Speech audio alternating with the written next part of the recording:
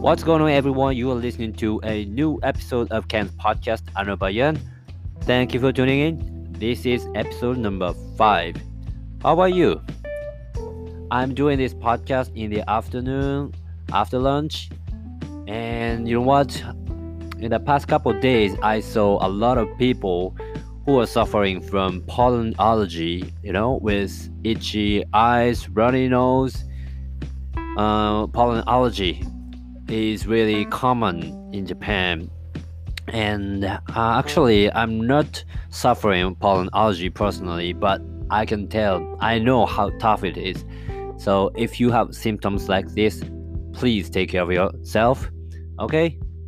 So today's topic is how Filipinos celebrate Valentine's Day. It's obvious, it's already February 19th. Valentine's Day is over, but still we can discuss it. In today's episode, we'll take a look at what we should know about Valentine's Day in the Philippines. I will include some of my experiences, and also I will talk about some Japanese kind of strange customs with regards to Valentine's Day along the line. And in the end, I will show you a couple of Tagalog expressions that you can apply on your next Valentine's Day. So, enjoy! Just like in other Western countries, in the Philippines, Valentine's Day is celebrated on February 14th. It is not a national holiday though. It is called Araw ng Mga Puso in Tagalog. What does this mean? Araw means day, puso means heart. Mga Puso is plural of puso. Hence, the word-for-word translation of Araw ng Mga Puso is Day of Heart. That is clear because you see lots of hearts here and there during this time of the year. But I don't think this term is commonly used nowadays. In fact, more commonly they just call it Valentine's Day. You see people greet each other like Happy Valentine's Day, and a lot of greeting message cards on Messenger or all kinds of stuff if you have some Filipino friends. So, how do they celebrate Valentine's Day? They prepare for this day to remind and show their loved ones how much they care about them. Gift giving happens everywhere. What are the common gifts that are exchanged? Well, in my view, bouquet and chocolates are must. The most typical flower chosen as a gift by men to their girlfriends or wives is, needless to say, rose. It is considered expressing deep love. I'm not sure why, though. One of the most typical scenes you can see on the streets in the Philippines is that Filipino guys are heading to their loved ones holding a red rose or a bouquet. Also, a lot of couples stay together, going out to some nice restaurants or bars. This is what some Filipino couples expect to do on Valentine's Day. Having said that, it varies from person to person. I had a chit chat with my tutor Martin, who's from Cebu, last night. I asked him if he did something on Valentine's Day to his girlfriend. He told me that he took a holiday for 2.5 days to visit her and had some road trip and had a drink. And I asked him if he gave her a flower or stuff like that. And he told me no, saying she doesn't want him to please her by doing such things because she can't eat flower. Understandable? Huh? So it's important to know what your girlfriend or wife would want you to do. If you want to prepare a flower or stuff like that in advance, you just contact somebody who sells those kinds of things on Facebook. If you have some Filipino friends on your Facebook, you might tell what they got on Valentine's Day and how they spent the day with their loved ones. All in all, it's a special day for gift giving and romantic ceremony events. Couples spend time together. But also, it's not unusual to give gifts like a flower to their friends. This year, I went to Filipino restaurant Ate in Nishi Ogikubo, Tokyo. on Valentine's Day, and I happened to see that one Japanese guy brought a rose to her saying, Happy Valentine's Day. Of course, she was happy. This is quite different from Japanese customs. Let me talk a little bit about Japanese customs on Valentine's Day, which might sound more or less weird to non Japanese. And this concept of Valentine's Day is something that you can see only in Japan, I guess. But why? Why did it happen? I found one likely explanation about it. Let me share the story. One certain Japanese guy who was working in a certain confectionery had a misconception that it is only women that send chocolates to men on Valentine's Day in Western countries. He introduced this idea into the promotion of his company's Valentine's Day campaign. This campaign successfully spread all across Japan. He confessed this story later on his book.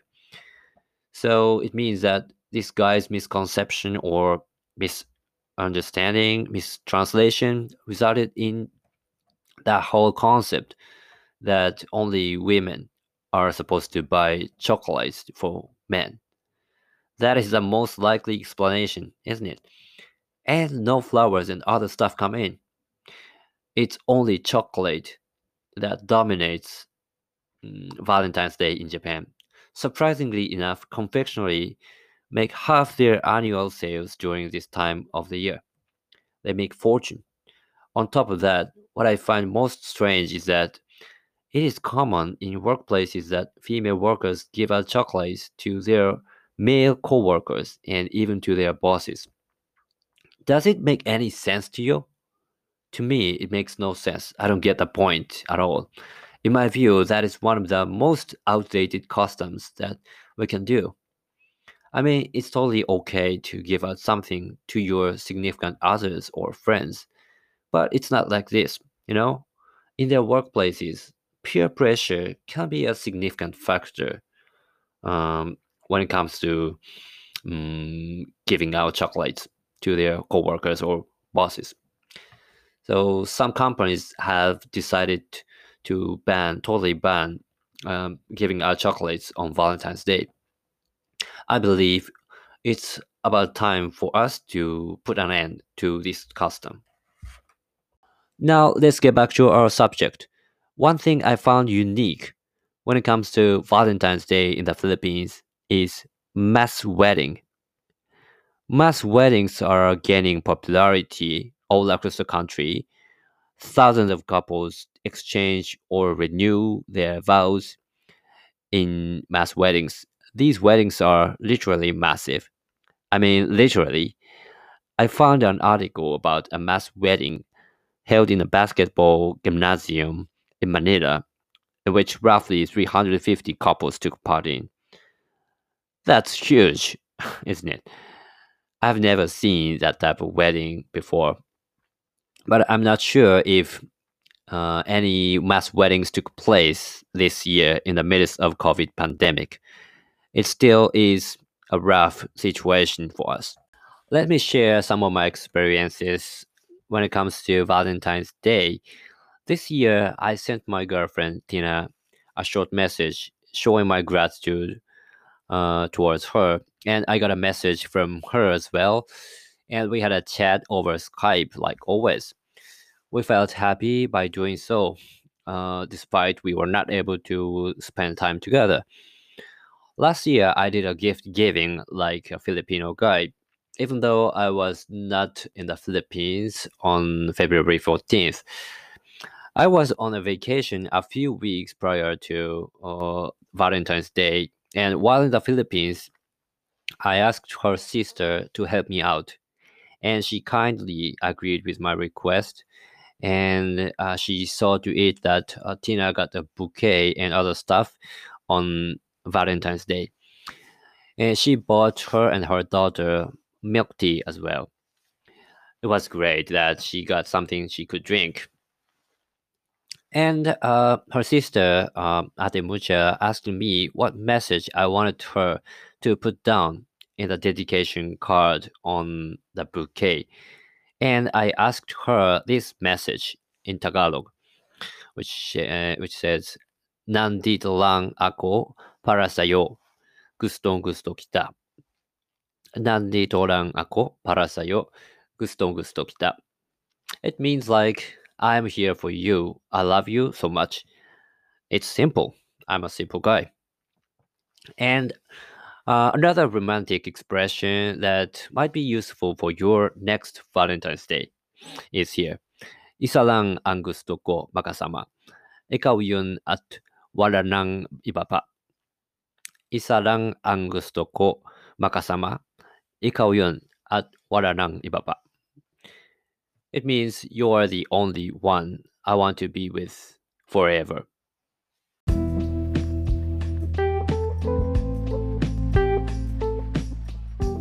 I guess that's pretty much it. Today we briefly went through things you need to know when it comes to how Valentine's Day is celebrated in the Philippines. I hope you enjoyed this episode. If you liked it, don't forget to share it with your friends and give me your comment on it through DM on Twitter. That was episode number 5 of Ken's podcast, Ano Ba Yan? I will cover Filipino-related topics from the perspective of one Japanese guy. Thank you again for tuning in to this podcast. I'll catch you later. Bye for now.